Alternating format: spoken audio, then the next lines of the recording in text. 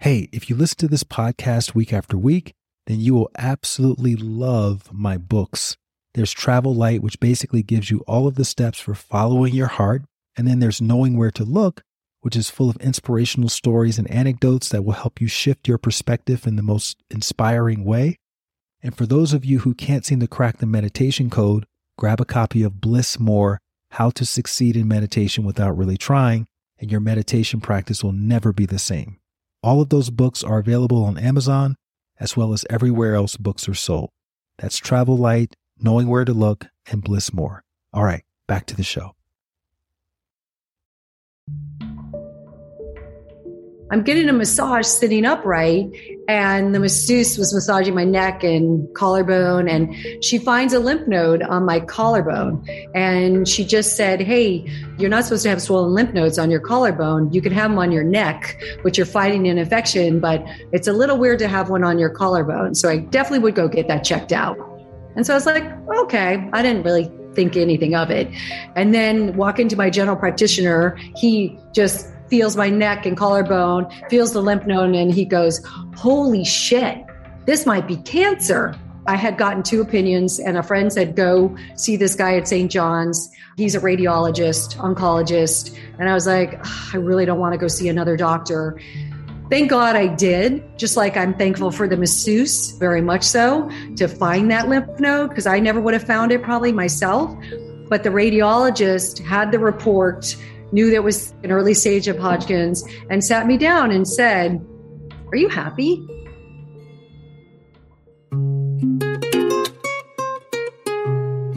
Hello there, it's Light Watkins. Welcome back to the Light Watkins Show. If this is your first time here, you are in for a treat. I interview ordinary people just like you and me who've taken extraordinary leaps of faith, often in the direction of their path, their purpose, or their mission. And in doing so, they've been able to positively impact the lives of many others who have heard about their story, or who've witnessed them in action, or who've benefited from their movement. My guest today is Alyssa Goodman. So Alyssa was living the American dream. She had an awesome job at Vogue magazine, very prestigious. She was married. She was in love. And then one day she was getting a massage, and the massage therapist noticed that Alyssa had a lump on her collarbone.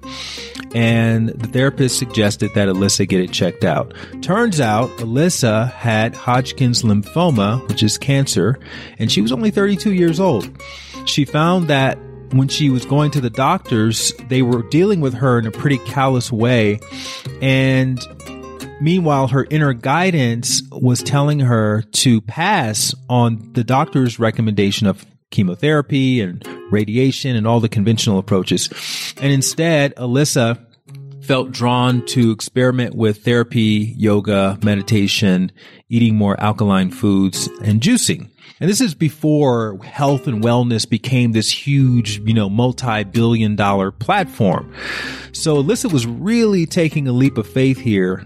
And fortunately, she went on that route of the alkaline food and the meditation and the therapy, and she ended up healing herself from cancer. And it was the first time in her life that she had taken control of how her life was going. And cut to 12 years later, her husband ended up getting diagnosed with non-Hodgkin lymphoma. And unfortunately, he ended up passing away, which left Alyssa to be a single widowed mom of 2 daughters. And she was recognizing that she was having this calling to help other people who were going through cancer. So she quit her job and she went back to school. She went to the University of Complementary Medicine in Los Angeles. And Alyssa started working as a holistic nutritionist and lifestyle expert. And then later she developed a cleanse that became very popular, using soups and juices to help other people who were battling with cancer. And she created a popular online cleanse for people who didn't live locally.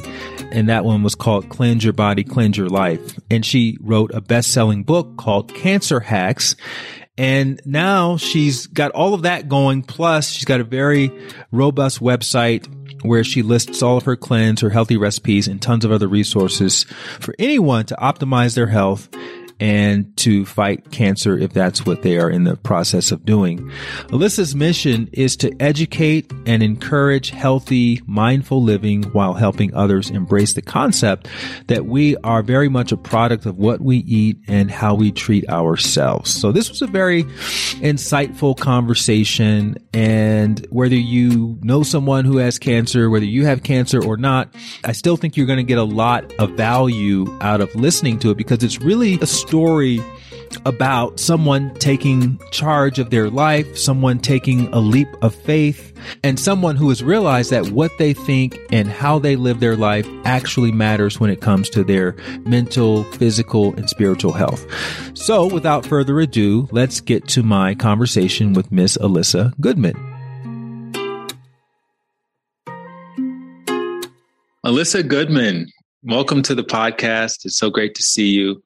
We were just saying the last time we saw each other was in Atlanta at one of those wellness festivals.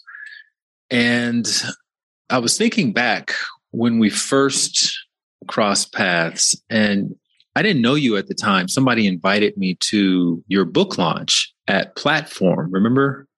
Wow. Remember that back in, what was it, 2016 or something? Yeah. Mm-hmm.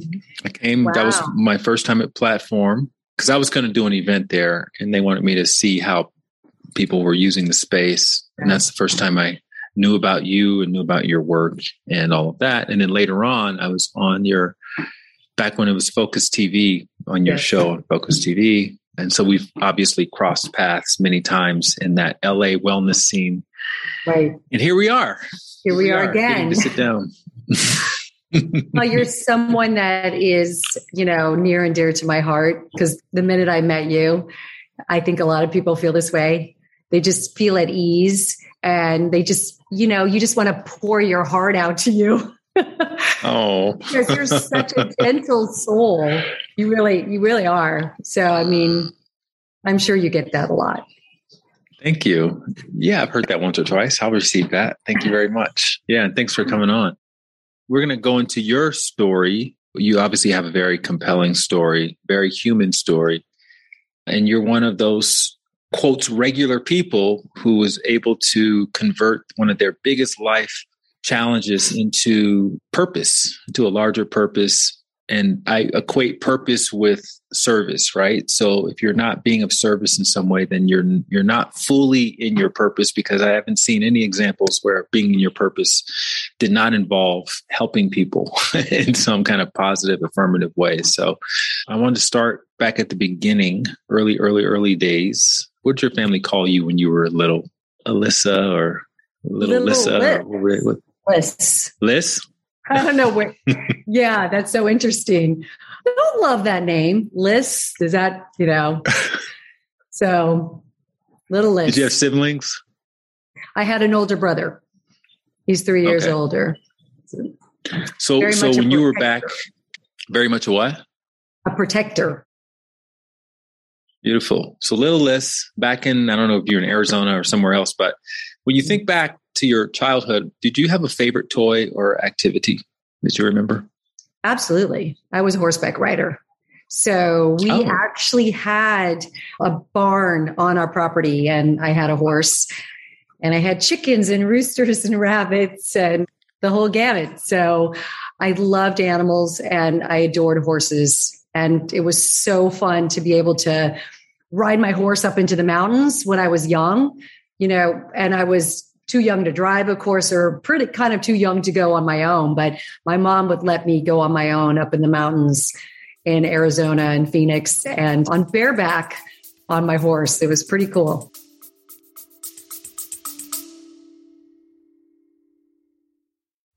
Hey there, really quickly. Have you wanted to find your purpose or be more grateful or start a daily meditation practice, but you're not quite sure where to begin? Well, if inner work is like a drop of water, thehappinessinsiders.com is like your ocean. That's my online community where you can learn real-world techniques for cultivating more fulfillment from the inside out. So whether it's learning how to manifest abundance or access your potential or overcome fear or even just start walking every day, I've got a blueprint for you, which means you no longer have to use any more shoddy guesswork. And you don't have to use the lone wolf approach to improving yourself. For a small accountability fee, you'll get community, you'll get accountability directly from me, and you'll get comprehensive instructions for getting your meditation practice off the ground. And for my podcast listeners, you'll receive 30% off of the all access pass if you go to thehappinessinsiders.com right now and use the promo code HAPPY. Again, thehappinessinsiders.com. Enter the promo code HAPPY and you'll get 30% off on a yearly all access pass, which gives you access to dozens of inner work challenges and masterclasses, such as my 108-day meditation challenge, which has an 80% completion rate. Plus, you get to join me live for weekly meditations on Zoom and much, much more. That's thehappinessinsiders.com. The code is HAPPY. All right, back to the episode.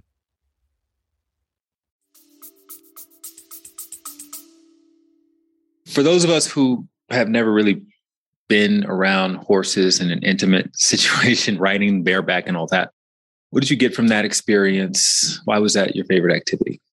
I mean, horses just, they spoke to me. I mean, you know how there's horse equine therapy. I felt very alone as a kid. The horse really filled that space for me. The horse was my friend, my best friend.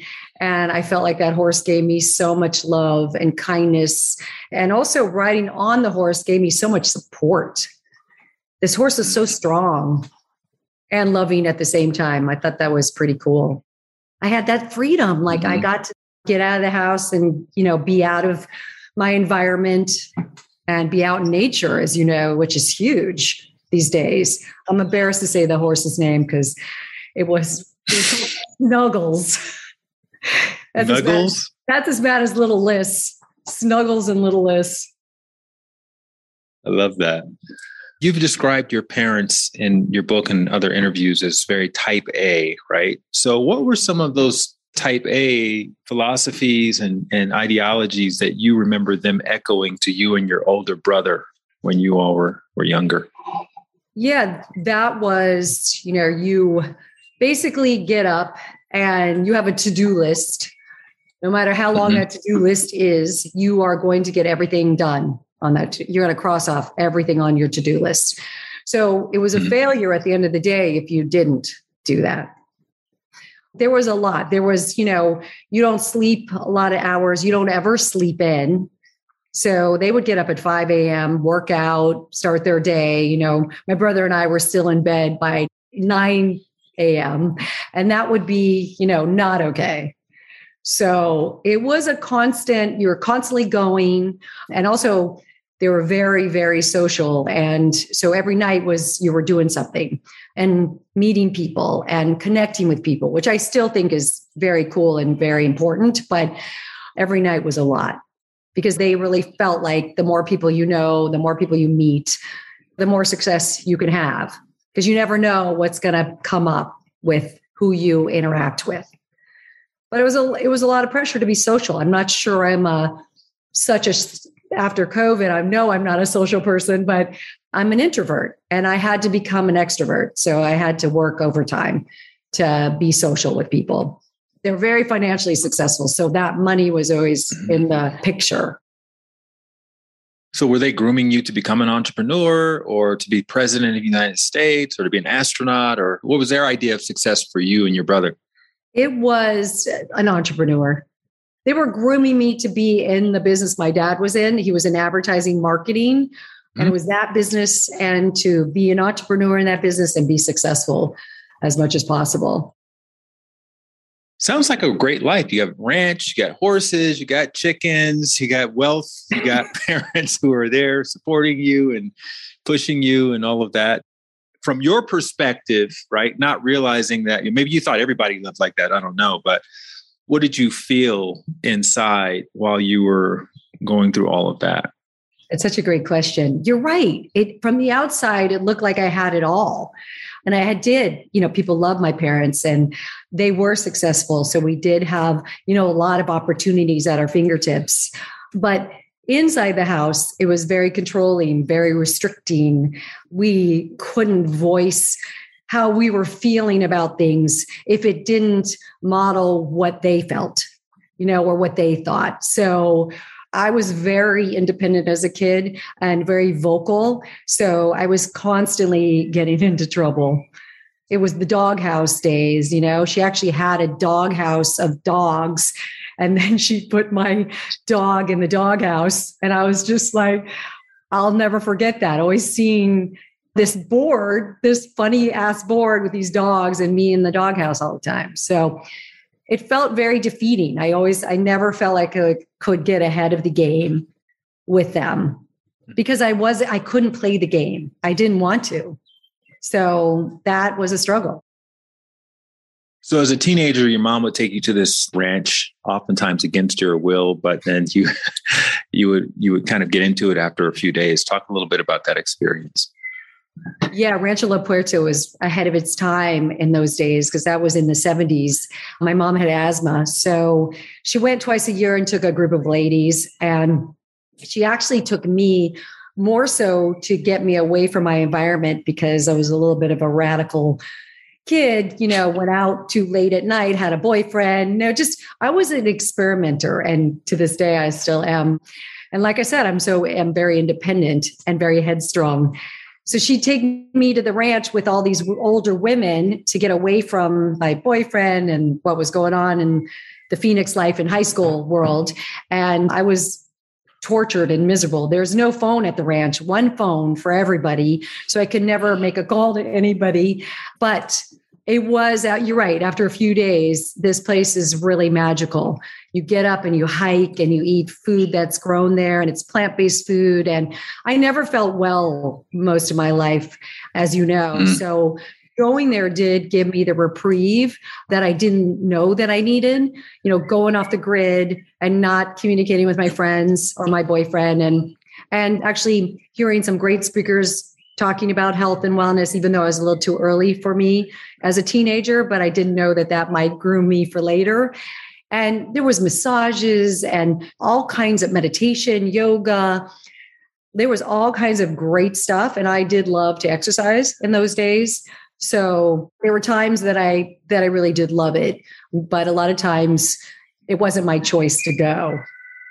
And I guess thank God I did, because here I am as a wellness professional. And I do take a lot of what I learned in those early years. I took it with me. So when I grew up, we were in Alabama, right? Small town. And I would say our main consideration when mealtime came around was it taste like, right? We ate for taste, or we ate to get full, or, there were 6 of us. So we would eat for economy. We got a 3-piece meal from Kentucky Fried Chicken or whatever. There was like liters of soda every day being consumed, juice out the box, concentrated juice, things like that. Was diet outside of this ranch environment when you were back home, was diet a thing in your house? Was that something that was even considered? Like, we used to put sugar on Frosted Flakes because they weren't sweet enough. So what were you guys eating? Wow. Thinking about diet? Wow. And look at you now, healthy as could be. I would get right? sick a lot. I would have headaches a lot. Yeah. I would have no idea why. My nose was always running. I always had a headache. She took sugar out of the house very early because of her asthma. And so, I'd go to friends' houses to dive into their candy jars and, their processed food and chips and things like that. We didn't have a lot of that stuff. She did bake a lot of home-baked things and make homemade food. We did have really overall very good, healthy food. So that was definitely a plus. But when you're a teenager and you don't have access to some of the stuff your friends do, you tend to go a little crazy when you do get access to it. So I did that to my girls as well. And wow, that was the worst thing I could have done. Because again, they did the same thing. When they went elsewhere, they're like, sugar, sugar, sugar, and give me those crappy Cheetos. You mentioned you got sick a lot. Why do you suppose you were getting sick all the time? Well, I remember as a kid, my white blood cell count was low. They had tested, because I was getting sick all the time. They tested my white blood cell count and it was low. So in those days, they didn't really know what to do about building an immune system, balancing an immune system. All they would say is, get some sleep, get enough sleep. So, I was always stressed really growing up because of kind of the environment that I was living in. And I was always overcompensating for everything, even with my schoolwork, because I was always tired and never really felt like I was thriving. So I wasn't sleeping that well, and I wasn't getting, and if I'd go out with my friends and stay out late, I would get sick the next day. So I think my immune system just wasn't strong, and nobody really knew what to do about that. I mean, I was trying to eat as healthy as possible, but that was the only thing that I had, or get to bed as early as possible. But as a teenager, that was difficult, of course. What were your aspirations? I know you wanted to get out of Phoenix as quickly as possible. What were you thinking you wanted to do with your life after having experienced, however you grew up and thinking about the possibilities? Well, I just always knew that there was a big world, outside of Phoenix. I mean, my dad was really successful in the city, so everybody knew who he was. So I felt like I lived a little bit in a glass bubble. And every move I made, people knew what was happening. So I wanted to get out of there just so I could be independent in terms of people not knowing me, and I could do whatever I wanted without being called out for it. I always knew that I had the inner strength to go out to a big city and experience other people's cultures and diversity. And also in terms of culture and the arts, Phoenix was a very small town. And I did love people, and I did love, meeting new and interesting and diverse people. And I didn't really get to do that as I was growing up. And then I didn't really probably know what my aspirations were, but I went into the advertising business when I left and went to New York because of my dad. And I know that I did love it for a while because it is pretty exciting. You get to work with all different kinds of brands, and it's never dull. You get to see what everybody's doing. It's an exciting business to be in.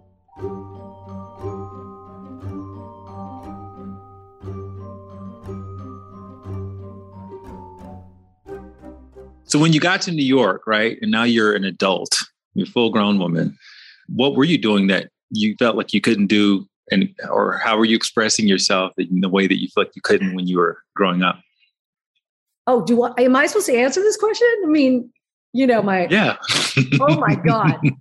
That is like telling a lot of bad things that I've done. I was like a party girl. So I definitely stayed out really late, went to the clubs. I partied a lot. And then, of course, got sick all the time. But I absolutely love New York. I just love the eclecticness of what New York had to offer. So I was in heaven, basically. But I did party a lot, hard. And is that how you met Mark, at a club or something? Or what was the cute meet behind? I know. Meeting Mark? I met my husband. We worked together. That was a little crazy. It was sales for TV advertising for small, medium markets across the country. And so he was a salesperson, and I was an intern growing into a salesperson. So we met at work. Like Mad Men energy, like a little, like yes. It wouldn't be, yes, it would be, yeah, totally. Be written up today. Totally. Yeah. It was definitely like that. I mean, that whole show is what I experienced very much so in that world. I didn't know any different or better. It wasn't really that safe in terms of how people treated each other. But anyway, I was strong enough to get through it. But we did meet there. He was an incredible salesperson. And when we announced that we were dating, one of us had to leave the company. So he ended up leaving to a bigger job and a better job. So that was great for him. You know how a lot of times kids will rebel against their parents and then cut to 10, 15 years later, they turn into their parents. So what sort of traits translated over now that you became an adult and you're in the world and everything, health-wise, diet-wise, perhaps, and maybe work ethic-wise, what traits it translated over to the adult Alyssa? Yeah, I was just going to answer that question by, I think I'm still rebelling at 62. That's really scary. No, there was definitely my dad was a pretty amazing person. he built a communications company in the 60s and 70s into a really big company, first of its kind. So the guy had no fear. He had no fear of going into any situation, and he just thought that he could accomplish anything. So I would say that has transferred over to me. I do have probably more fears than he did, but I do feel at the end of the day, when I tap into that, and I love new situations. I love expanding what I'm doing. I love expanding what I'm learning and really making my business be the best it can be and not hold back. I don't really want to hold back from anything. So I feel like that translated from him. And I think at the end of the day, I knew I could do something on my own and be independent and also build something independently and not have to work for somebody else. So that was pretty cool. And my mom was just never gave up. She was always constantly doing and giving back to the community. So I feel like, that was also something that translated to me as well. I don't feel like I ever give up on things that I want to accomplish unless it just can't happen, or potentially give up on people in my life. So you guys ended up getting married. You and Mark got married in love, obviously, moved to Los Angeles. That's where you kind of had your, what would be a spiritual rock bottom moment. Yeah. So can you talk a little bit about how you came to understand that you had cancer? Yes. So, I was getting a massage. I didn't have any symptoms, which is a little bit scary. So you felt completely fine. I felt completely fine, but I have never known what completely fine is. I was always tired, always mentally foggy. I always had digestive issues. I had a lot of anxiety. I probably had little bits of depression, or maybe wasn't sure if it was maybe more anxiety than depression, but I was always kind of like trudging up the hill, wondering like, am I ever going to reach the top? So that was a consistent thing my whole life. And then I'm 32 and I land this job with Vogue magazine. And I thought, wow, I just, hit jackpot, because I love fashion and who doesn't love Vogue? And I get the job, and it was Devil Wears Prada. It was one of those situations where I couldn't keep up with what they wanted me to do. Just the environment was really, really intense. And with what I was just explaining, it was almost too much for me to bear. It was just like, holy shit, can I really do this? And then I'm getting a massage sitting upright, and the masseuse was massaging my neck and collarbone, and she finds a lymph node on my collarbone. And she just said, hey, you're not supposed to have swollen lymph nodes on your collarbone. You can have them on your neck, which you're fighting an infection, but it's a little weird to have one on your collarbone. So I definitely would go get that checked out. And so I was like, okay, I didn't really think anything of it. And then walk into my general practitioner. He just feels my neck and collarbone, feels the lymph node, and he goes, holy shit, this might be cancer. That was his response. How big is this lymph node that you're talking about? And how long was it there before you went and got checked out? Because I sink in my collarbone. A lot of us do. You don't feel it. Do you? Do you feel? Mm-hmm. So no. It was pretty good size. I don't know centimeter wise, but once I felt it, I could really feel it. So it was definitely a scary road in regards to the way he presented it, then going to the oncologist. And before the oncologist even did a biopsy on it, he's down this road of, we're probably going to have to talk about chemo, radiation, freezing your eggs because you haven't had kids yet. Do you have a donor? Before the biopsy? Before the biopsy. He's talking about, it's really crazy how doctors treat you. The fear was so intense. I would say on a scale of 1 to 10, of course it was a 12, because I was down the rabbit hole, not even knowing really what the final result was, or not even having enough info.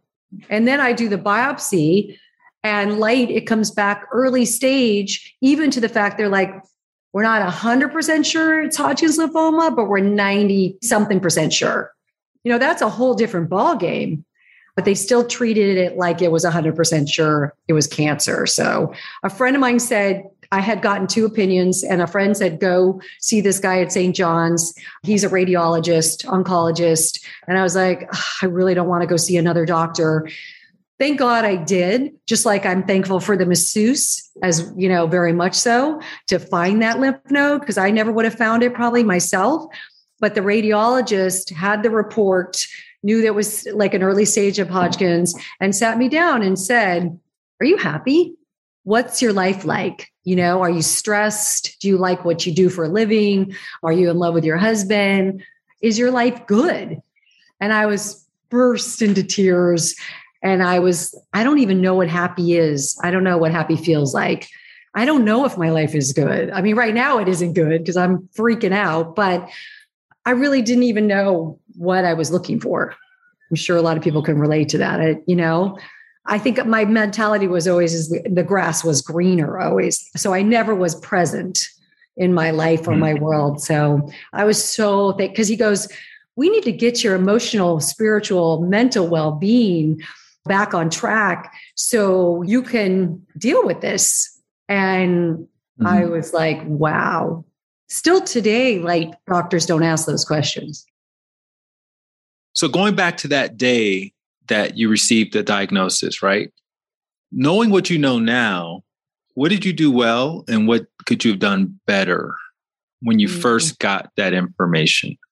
That's such a great question, because it did put me into alert mode when I got the diagnosis. And I used it as an excuse and a reason to really get my life in order, like to really see if I can figure out how to emotionally get in a more balanced place. So I did go into therapy right away, which was amazing. And I did about 13, 14 years of therapy. So that was incredible. And I started reading self-help books. I loved that. And at that time, when I look back, I'm like, holy shit, I loved all of the health world, because I started doing yoga in LA, and then I started juicing.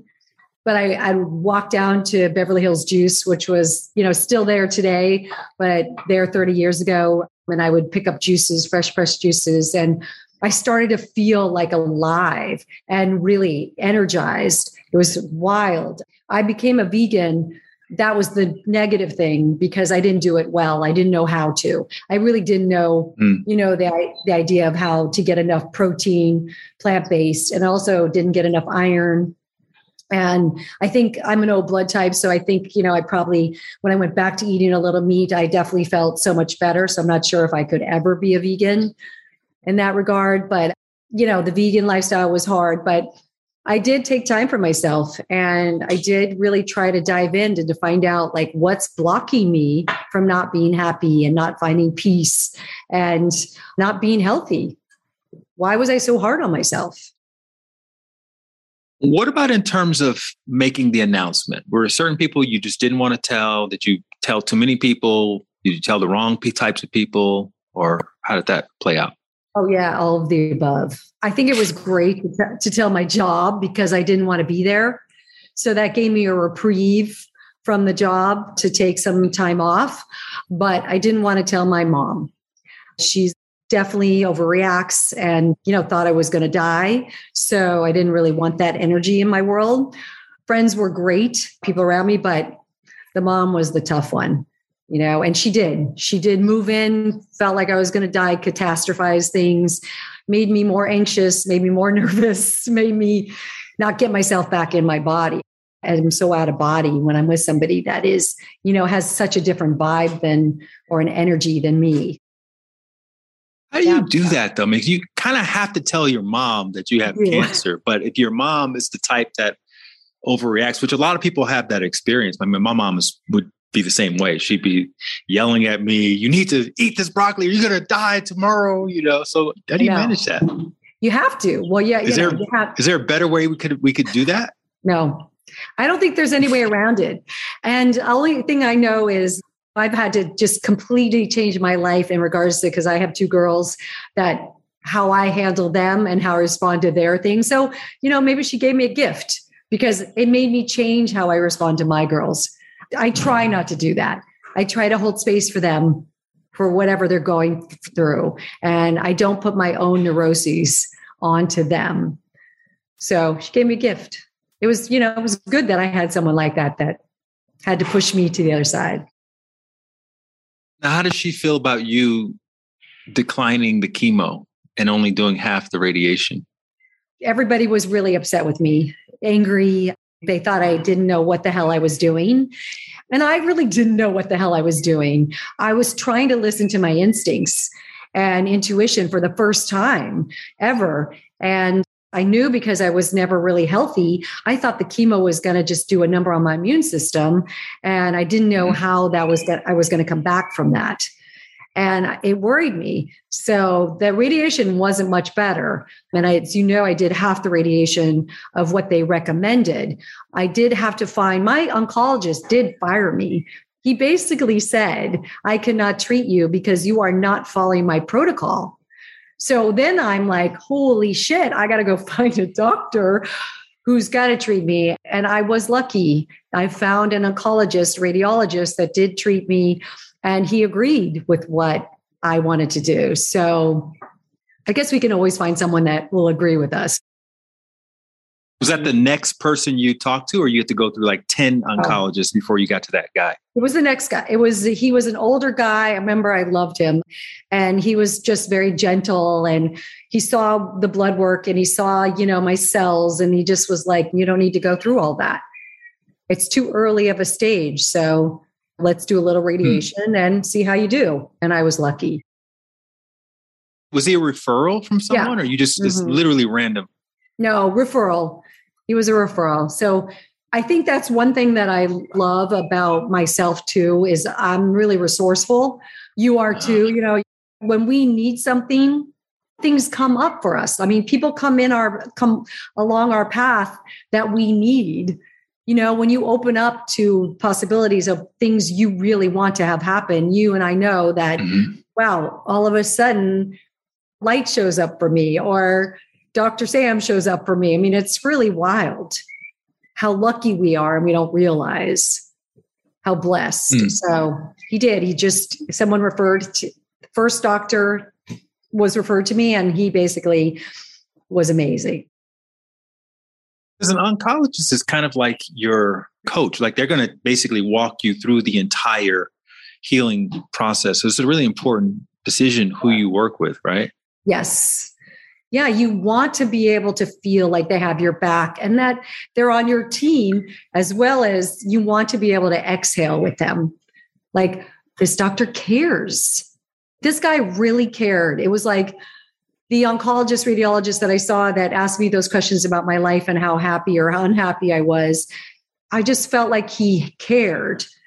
I mean, he only saw me once, but it didn't matter because I did feel like he honestly cared about me. And the radiologist that I ended up working with, I felt like he took me on as his daughter.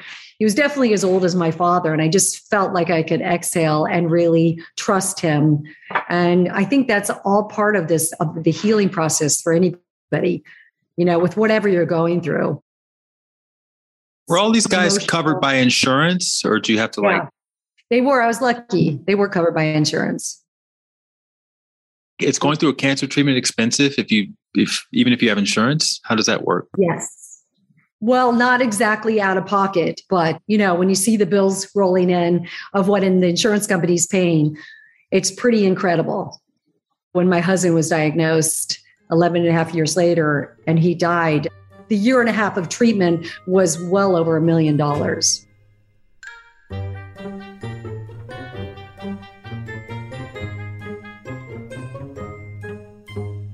So you're drinking all this carrot juice, your palms are orange, you're meditating, you're in therapy. What was your first indication that all this was working? Well, I was feeling like I'd never felt before. I was feeling like I just had a possibility to get to the other side of this.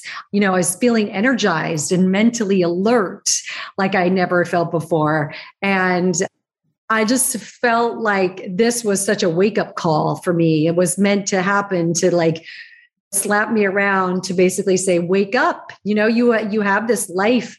You've been given this beautiful life. You know, you got to live it. I felt so different. I just felt like I was in life living it instead of an outsider viewing it inside. So that was pretty cool. And then I did go back to work after the treatment, and quickly thereafter I did quit because I knew it wasn't right for me. So I started having boundaries and standing up for myself. That was another cool thing. I was like, this isn't working for me. So I need to make a change. Was the collarbone growth, was it diminishing? Well, they actually had removed it. So it was, they removed the lymph node. Yeah. So there really wasn't, other than, just checking my numbers and doing an x-ray. You're right. There wasn't anything else showing up. No other lymph nodes swollen. So I, had to get tested for about 5 years after that consistently. That's not easy either, because when you go into the testing every year, you're like, you can't breathe. You're like, fuck, I hope I don't have cancer again or anything popping up. But I did get hypothyroidism after that because they radiated my thyroid, and then I got Hashimoto's. So, it wasn't without other health issues after I did have radiation. And then I had a hard time getting pregnant. So it took me a lot to get pregnant with my first child, about, 4 or 5 miscarriages. Did they end up freezing your eggs? No. Yeah, we didn't have to do any of that. No. Yeah, we just did half the radiation. They only radiated my upper half of my mantle, they call it. If they had radiated the lower half, we would have frozen my eggs. How long did it all take before you were given the clean bill of health? I mean, for me, it was a good 2 years that I felt like I could give myself the clean bill of health. So it took about 2 years. And what was your takeaway personally after, like, you really took control of your life, probably for the first time ever. And so you got a really great point of reference for what that looks like versus whatever you were doing before. So what was sort of the takeaway personally? Like, oh man, I should have been doing this the whole time, but I don't know what I was thinking. Yeah. I should have been listening to my instincts and my intuition. I mean, my intuition and instincts were right. And we know they're always right. And I never, when I would talk about them in my family or, outside my family growing up, people would be like, no, that's not the way you should feel. No, that's not what you should do. You know how we, get that grooming. It was always, no, your instincts, no, you're not thinking right. That's not what it's, supposed to feel like. You're not supposed to feel that way. And when I really got to be able to be in touch with my instincts and intuition, because I followed them during the crisis mode, when I was like, holy shit, I really do know what's right for me. That was the coolest thing ever. Why is it so hard for us to not listen to our intuition until we face our own mortality? Because we've been trained not to. I hope these days, as we raise kids, we don't do that to our kids. But I think parents and, people who were watching over me, they felt like they knew best. And I don't think they realized that, wow, this little person does have her own thoughts and her own feelings and her own instincts and intuition. And she does know what's best for her. But in those days, that isn't how we were raised. It was do what we say. We know what's right because we've been through it. So you need to do it our way. That is such a disservice, unless someone's going off the rails. But I think that mostly if you can give back the power to the person and be able to have them live in that power that they do know what's best for themselves. That is the ultimate, because that when you feel like you're in your body and you're like, okay, I know that not everyone's going to like this decision, but I know it's right for me. I mean, it's such a cool feeling. And you also then you don't live in a fight or flight mode. You're like, okay, like I know what's right and I'm moving forward on my path and not having to worry about what everybody else thinks. That's a hard one. I know for a lot of us, that's when we can exhale. That's when we get off that treadmill. So if I'm a parent listening to this, you got a couple girls, right? How do you find that balance between parenting and allowing your child to follow their own intuition? Because sometimes, kids don't have the brightest ideas about what to do in life. So how have you, in a practical way, done that for your kids? That is such a hard question to answer because I didn't do so well for many years. I felt like I was a little bit of a control freak, and that was my mom. And so I tried to control the girls a lot in the early years. They were going to private school in LA. They were hanging out with some not such great kids. There was a lot of things available to them, alcohol and drugs, as you know, and a lot of money. So it was tricky. And I was a single parent at the time. So I was freaking out and I was driving them away because I was putting a lot of demands and control on them, and they didn't like it. And they were very much independent as well. So it was not easy. It definitely wasn't easy. And now in the last 4 years that I have really soul searched as to how I could have a close relationship with my girls and, allow them to make the mistakes themselves and learn from them and not have to pick up the pieces all the time or control what they were doing, because their way is not always going to be my way, of course, right? But it is their way to let go of that control. In the last 4 years, our relationship has completely done a 180. And now I call them for advice. Like now I'm the one, I'm like, what do I do about this? It's so wild to have such beautiful women in my life, and they're my friends. And sometimes it can be a little probably too close, but they have such good instincts and intuition. And so I was lucky that I was able to, but I had to dig deep. I had to go really deep into therapy. Like I mentioned earlier, before we talked on this call, I had to do some plant medicine journeys to soul search on why I was so controlling and so fearful of what was going to happen to them. And, sort of living in that just fear-based mode.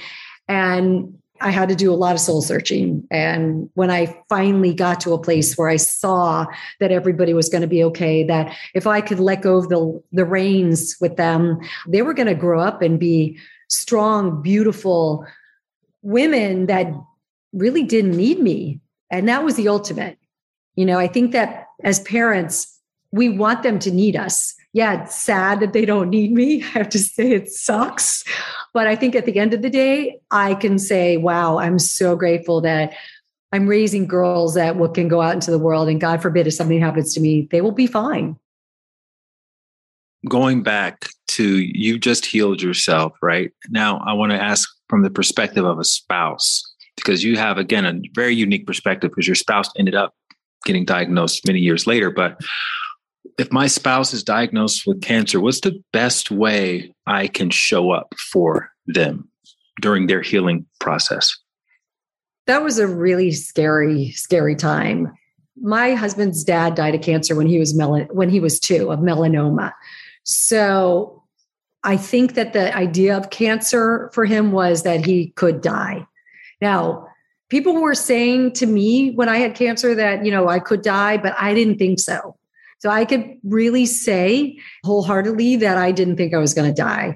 I thought this was a fucked up thing that was happening, but I think that his fear was so intense and ingrained because of his dad dying when he was so young that it was really hard to get him out of fear-based mode.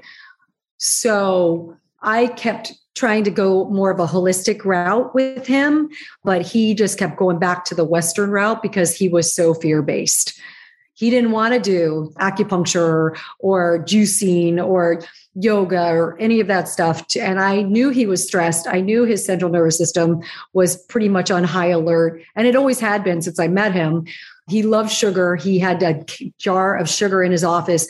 I'm not saying sugar totally gives you cancer, but he just was like, he didn't eat the healthiest. He was a huge animal protein eater, loved sugar, was stressed out to the max, and was driving himself into the ground because he just wanted to be successful. He definitely had everything it took to be successful, and he didn't have to work so hard, but he definitely was on that path. And then he listened to the doctors, the Western way, religiously. So he just felt like none of the holistic stuff or, trying to get him energy healing or any of that was going to make it better for him. So he ended up having 2 bone marrow transplants, and we were in and out of the hospital for a year and a half. It's really unheard of to do 2 bone marrow transplants. As you know, they take you down to nothing, and in a year and a half. So he ended up dying of fungal pneumonia because his immune system was so compromised. The cancer didn't kill him. It was the treatment that killed him. It was definitely scary to watch a strong man just wither away in such a short amount of time. And to see what the Western medicine did to him. I'm not against Western medicine. No.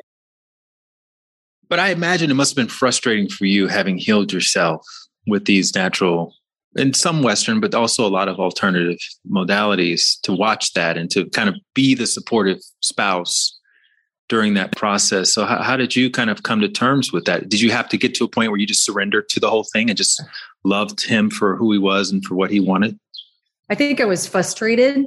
So I can't say I was fantastic during the process because it frustrated me. He wouldn't listen to me. And I had healed myself from some of this. Yeah, you're like this war vet coming back. You just defeated a whole army by yourself. You're like Rambo, right? In cancer. Right. And then I'm like, he's going into battle. And you're like, look, you're going to need a grenade. You're going to need a knife. You're going to need all these things. And he's like, no, I don't need any of that. Yeah, that was difficult. And it was really challenging and sad. But there was nothing I could do. So you're right. I had to surrender and, just love him for going down this route and praying, hoping that he would make it. And never imagining in a million years like that he would die at 45. Never. Too young, too strong, like before the process started. And he was pretty resilient through the process. I mean, he did some pretty crazy things. I mean, during one of the transplants, he escaped the hospital and was in a wheelchair and went down to a Starbucks to get a coffee. Nobody even stopped him. I mean, he wasn't even supposed to be out of the hospital. He was a crazy guy. He got in his wheelchair and rolled down to Starbucks, was a block away, and came back. And everybody was like, oh my God. He wasn't supposed to be out of the hospital at all. So we all thought this guy's going to live because he had the will to live and the determination to live. And it's been it'll be 17 years this year. And it still is unbelievable that he died and that we don't have him with us. And it's just, I still think to myself, I wish there were alternatives that I could have helped him with. What do you think the spiritual lesson is for you from having gone through that? Because you guys basically have the same kind of cancer. What do you think that was? Assuming that there is a such thing as a spiritual contract. Yeah. In these 17 years, have you had an epiphany oh, that's what that was about? Absolutely. The two of us were very similar. We didn't feel good enough. We didn't feel like we measured up in our prospective families or even maybe outside the family. So we were always working overtime to prove ourselves that we were good enough and enough. And, we just were over pleasing. And I think that we never gave ourselves a break. We never knew how to love ourselves. I don't think either one of us loved ourselves, which was really sad, because I don't feel like I found love for myself till I was 58, 4 years ago. I didn't even know what that felt like. I just always was told that was selfish to say you loved yourself, but it isn't, it's self-preservation to love yourself. And so you can just be able to really honor who you are. But I don't think either of us honored who we were. I don't think we felt like we were enough. And we were overachieving and trying to, overcompensate for everything. And we were working ourselves to the bone. And I think that was the spiritual lesson, is that I always wish I could go back and be like, wow, I wish I had learned that I was enough and that I didn't have to work so hard and that I didn't have to please everybody and that I could listen to my instincts and my intuition and be like, wow, that's right. But I questioned it like crazy. And I just felt like my head was spinning all the time. And I think the same for him. I think that he just drove himself, never let up from the gas pedal. And it was a little crazy. We had built this beautiful house in Hancock Park when after he was going through this. We had built this beautiful house, and a friend of mine actually said, I want to come over with EMF machine to see She just thought it was really kind of strange about him getting this cancer. So she came over and found on his side of the bed, this was pretty wild, the EMFs were off the charts. So what that means is potentially, when we remodeled this old house, that the wiring in the walls weren't grounded. I'm not sure if that was the case, but there was something, there was an electronic magnetic frequency that was going off on his side of the bed, which was really fascinating when she did that. When she did the whole house, it was in the family room where we sat watching TV mostly, and on that side of the bed of his. Mm-hmm. But on my side, there wasn't that same frequency level.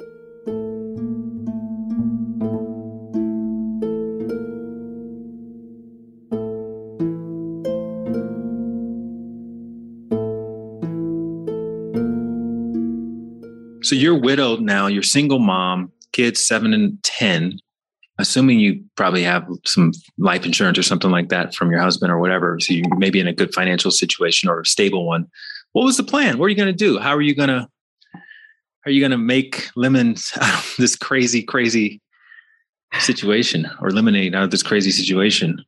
You're right. I was completely freaked out because he was the breadwinner. Yes, I did have life insurance. Yes, I was kind of taken care of in a lot of respects, but I really didn't know if I had to go back to work.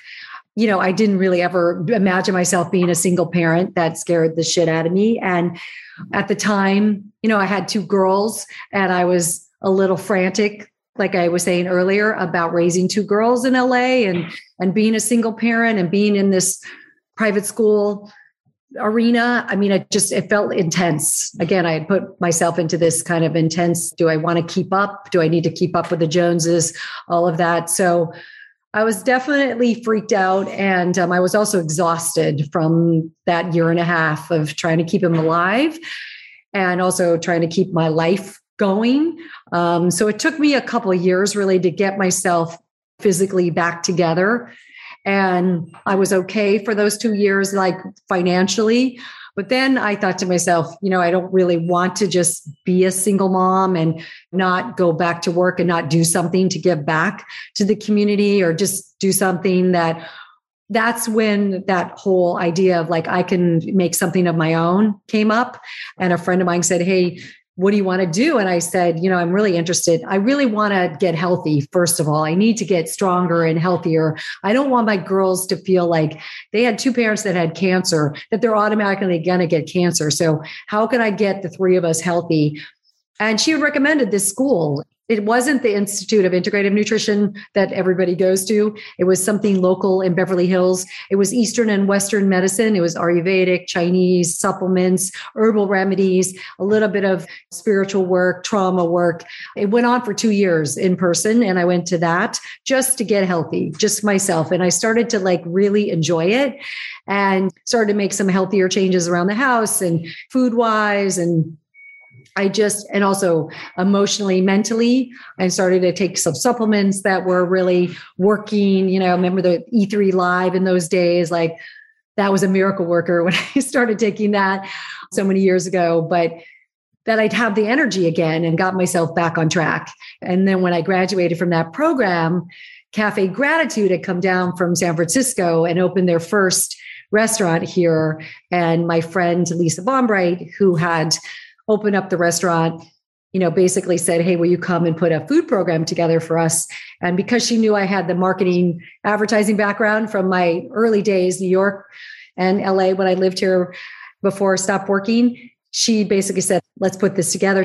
And it was amazing. It was just like, I put this food program together. It was really easy to do because their food was so healthy and nutritious. And then also with my advertising marketing background, I knew how to market it. And then everything just took off. I started loving talking to the clients, hand-holding them through the 5 days of this program. They all had different ailments. And then I started working with functional integrative doctors to find out how to help them with these ailments. I have a quick question about this. Because this is amazing, right? You got this amazing opportunity. I've heard you say in another interview, you didn't think you were qualified to do this cleanse, right? So not feeling fully qualified, fresh out of school, these guys are just here for the first time, first location. Financially, was that a big thing? Like, okay, we have to come up with some deal that makes sense, or you just want to get experience, or what was that thinking like when this whole thing was coming about? I just wanted experience. I didn't know that it would grow into this, of course, but I didn't want to. I didn't want to become a nutritionist. Mm-hmm. So, but I just wanted the experience. I wanted to be doing something. And like I said earlier, I wanted to be giving back.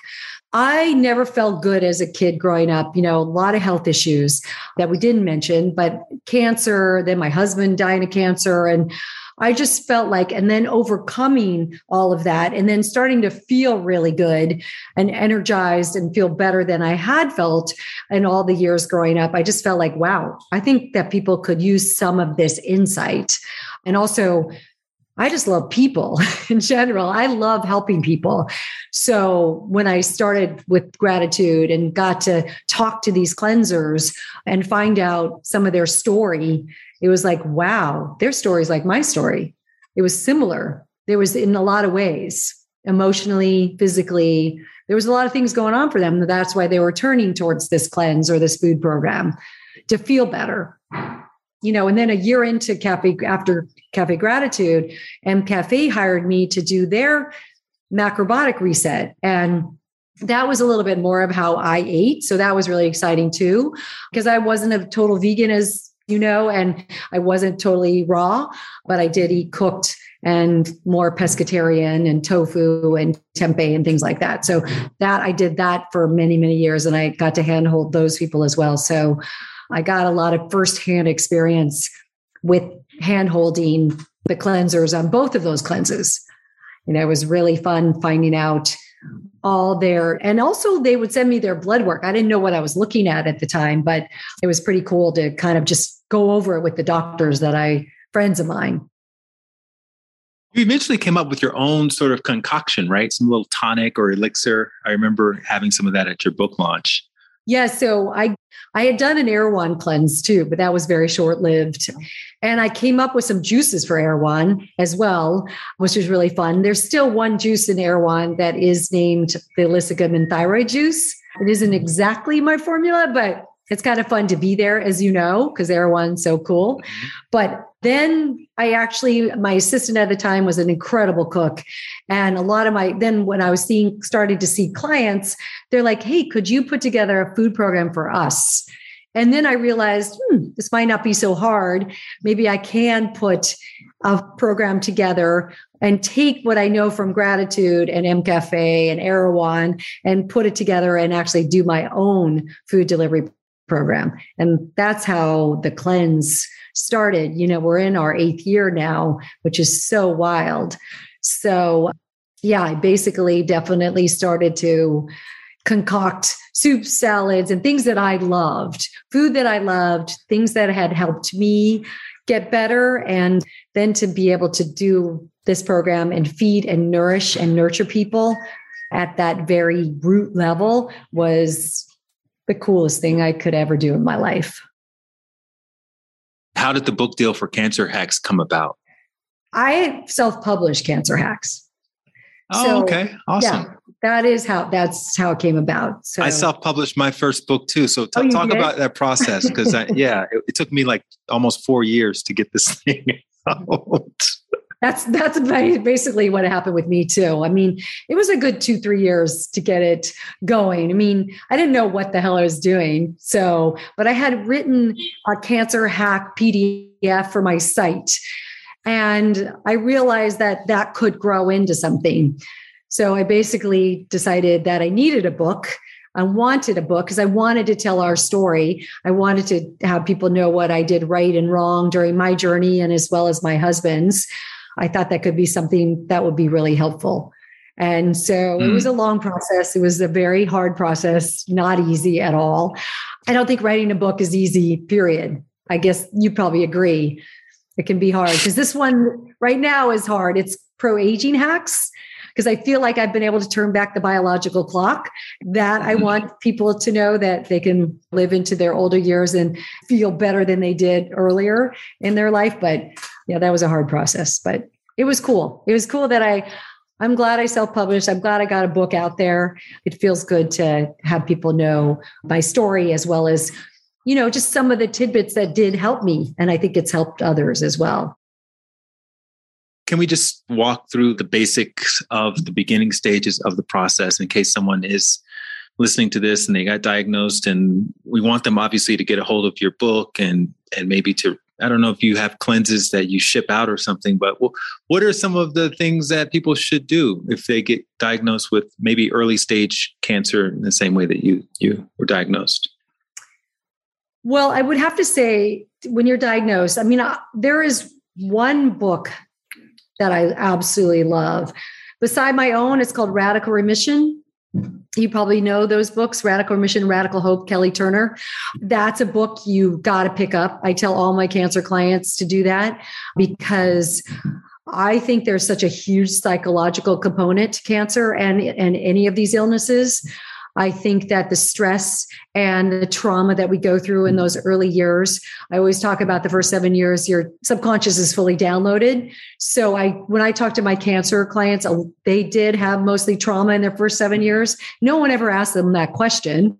They're always like, wow, that is an interesting question. But death, divorce, friends betraying them, just there was a lot of things that go on that are in your subconscious, and those thought patterns just recirculate and they downregulate your immune system. So I feel like psychologically that's a big component. We need to get you back into that place of you can overcome this cancer. Cancer is not a death sentence, but we need you to believe that you can do that. I think that is first and foremost. I have intuitive healers that I work with that actually can dig into the subconscious and unblock some of those thought patterns that aren't working for you anymore and remove them, and also give you mantras that can get you past some of those negative patterns that we get ourselves in. So I think that is huge for cancer. I think if we believe we can get past anything, we actually can. And then I think it's all about changing your diet, going on an anti-inflammatory diet, being more plant-based. We don't eat enough vegetables. We don't get enough nutrients at our cellular level. Our guts are not healthy these days. So we're not breaking down our food to absorb our vitamins, minerals, antioxidants, polyphenols, et cetera. That's why I've always been a big juicer, and I love juicing.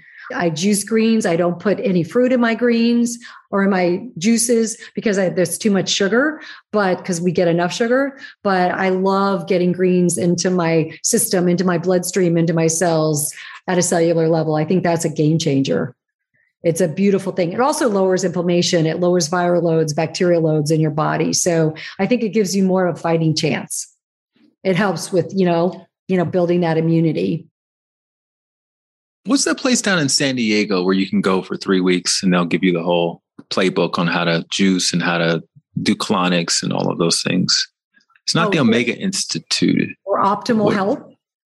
Optimal, yeah. The Institute of Optimal Health. Yeah. Have you ever? I've never done it. Our friend Jenny Emblem has done that, but no, I've never done that. I feel like all of that stuff is fantastic. I think all of it is pretty amazing to be able to go to a place to be taken care of and to get your head straight. I think that, when you are diagnosed with something like this, you need a timeout in your life. And it's kind of hard when you're still living your life. Mm-hmm. I think there needs to be some time to regain your trust of yourself and your body. So speaking of which, let's say you're not particularly well off, you're having to work, right? One of these cleanses, is that realistic to be able to do or fit in, or do they have to come up with their own sort of version of that by going to Piggly Wiggly's or whatever the local grocery store is? I know you have a thing that people can download with easy recipes. Talk about that. Yeah, no, I have a 7-day reset. It's a very similar to the soup cleanse that people from outside of LA can download and do themselves. It's a very easy program. It just talks about getting nutrients into your body, lowering inflammation, building your immune system, really rebalancing your gut. You can do easy things to get yourself back on track. And if you don't have money, there are some easy things that you could do. even juicing, you can get a juicer that isn't expensive or a blender and juice things like celery, cucumber, lemon, ginger, and that's super powerful and strong and not expensive. So there are definitely things that people can do when they don't have the money. I was telling somebody the other day, I think it was another podcast conversation. I was like, making the choices to live your life in alignment with what you feel is your purpose intuitively is your health insurance. Like that is a major part of your health insurance. If you're not doing that, then you're making yourself susceptible. And we get caught up in the prices of organics and the prices of having hobbies and I don't want to spend time doing that. But you don't realize how beneficial it is to your health when you do make those kinds of choices. And it's money you don't have to spend down the line on, like you say, your husband's treatment was $1 million. Like that's expensive to have to deal with not living your purpose. That's an expensive choice to make. That's why I'm so grateful for people like yourself. Meditation apps. Even people who are coaches who are empowering people to do that. We didn't have that years ago. Even I feel like when we started in this business, even probably you would say the same. You were probably very early to the meditation world, right? And really helping people empower themselves. That was not that long ago. But thank God for that today. Like there are a lot of people who are pretty stellar at helping people, regain the trust of themselves and the power. And thank God for, I always say, for me, I know in the last 4 years of doing the ayahuasca and psilocybin and plant medicine, I got to see that I was going to be okay. And on my journeys with that, I got to rewire my brain into thinking, I am going to be okay. I can get through anything. And yes, life is not going to be easy. I know that, but I will get through it. And to have that inner strength is the best gift you could ever give yourself. And you're right. It is your insurance policy. I think that's when my thyroid went back into alignment. That's when my Hashimoto's went into remission. That's when my health really elevated. I did a biological test, an age test, and I'm 62 and it came back 51.4. So I was like, ooh, I'm doing something right here. But I think through my diet and my supplements and my lifestyle, my meditation, my yoga, my journeys, I know that's a lot, but they've all helped me turn back the clock and really step into my power, and not an ego power, but a power of, wow, I can heal and I can get past anything.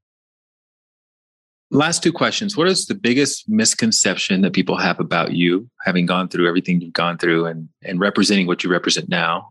And number two, how are you thinking about success these days? I heard someone say the other day, a friend of mine who follows me on Instagram, and she was out to lunch with some ladies and they said, why is she always so happy? She's always so happy on Instagram. And I hate Instagram, by the way. I'm like, at 62, do I have to freaking be on Instagram? I'm not always happy, but I would say overall, I do feel really happy that I was able to overcome the things I had going on in my life. My life was so not easy. I think the misconception is my life was easy and it was smooth sailing. Just like what you said earlier, my family life, we were successful and it looked like we had it all, but underneath it, it wasn't that same story. And it's never been that same story. It was a lot of hard work to overcome, the things that I had to get my head straight. So I think that's the misconception. And I do genuinely feel happy these days because I overcame all that mostly. And I do know how to get myself out of those sad spots and those dark spots quicker than I did in my earlier years. The answer to your second question, success these days is I'm really hoping to expand what I know in terms of getting this next book done, Pro-Aging Hacks. I really want people to age gracefully and have the energy in their later years because we have a lot of years to live, 20, 30 years, I hope, for myself. And I don't want to be ill and I don't want to have these ailments holding me back. I do want to live my life in a very vibrant, thriving way. So I'm hoping that's going to be my success. It doesn't have anything to do monetarily, interestingly. It's just about, again, helping people get to a place where they know that they can live a really vibrant, energized life and healthy life. And also not be afraid of illnesses, that if they do get an illness, they will be able to overcome it. Well, I just want to wrap this conversation up by looping back around to childhood and to Snuggles, especially because when someone gets diagnosed with cancer, Snuggles. When someone gets diagnosed with cancer, that could be a very lonely experience to have, facing your own mortality that way. And, I feel like today what you're doing is what Snuggles essentially did for you, is giving you a way to feel supported, to feel strong, and to feel free. And so I just want to acknowledge you for stepping into your purpose and your path and giving us all the gift of that same support, freedom, and strength through your work and your dedication to helping people understand, like, this is not a death sentence. This is something that you can heal yourself from if you just believe. And so keep writing, keep doing what you're doing, keep posting, keep speaking, keep showing up, and you'll keep inspiring all of us. Thank you very much. Thank you again for tuning into my conversation with Alyssa Goodman. You can pick up a copy of her book, Cancer Hacks, everywhere books are sold. And you should also follow Alyssa on social media at Alyssa Goodman. That's ELISSAGOODMAN. And of course, we'll put links to everything in the show notes, which you can find at lightwatkins.com/show. And if this is your first time listening to the podcast, we've got an incredible archives of past interviews with luminaries like Ed Milet, director Ava DuVernay, spoken word artist Saul Williams, War of Art author Stephen Pressfield, chef Marcus Samuelson, and many others who share how they discovered their path and their purpose. You can also search my past interviews by subject matter at lightwatkins.com/show. If you go to that page, you'll see at the top of the page, there's a drop-down menu where you can look at episodes by specific subjects, like people who've taken leaps of faith, people who've overcome financial struggles, people who've navigated health challenges, etc., etc. You can also watch these podcast interviews on my YouTube channel. If you go to YouTube and search Light Watkins Podcast, you'll see a list of all of the episodes, and you can finally put a face to a story. And if you love hearing unedited versions of podcasts, you can sign up on thehappinessinsiders.com and you can access all of the unedited versions. And you will also be able to join my 108-day meditation challenge and 108-day movement challenge, along with many other challenges and masterclasses. Now, one way to support the show is to leave a rating or review for this podcast, which you can do really quickly by glancing down at your phone on the Apple Podcast app. Just go to the name of the podcast, click on that, scroll down past the previous episodes. You'll see 5 blank stars. If you like this podcast, tap that star on the far right, and you've left a 5-star rating. Thank you in advance for that. And otherwise, I look forward to hopefully seeing you back here next week with another story about someone just like me and you who took that leap of faith in the direction of their purpose. And until then, keep trusting in your intuition, keep following your heart, keep taking your leaps of faith. And if no one's told you recently that they believe in you, I believe in you. Thank you so much and have a great day. If you want to get a little extra nudge when it comes to following your heart and taking leaps of faith and believing in yourself each day, then you want to sign up for my free daily dose of inspiration email. You'll join 30,000 other subscribers who receive a short inspirational story or anecdote that's meant to inspire you to become the best version of yourself each day. You can sign up at lightwatkins.com and you'll get your first inspirational message as early as tomorrow. Again, just go to lightwatkins.com. You can sign up for free and you'll wake up each morning inspired to be the best version of yourself.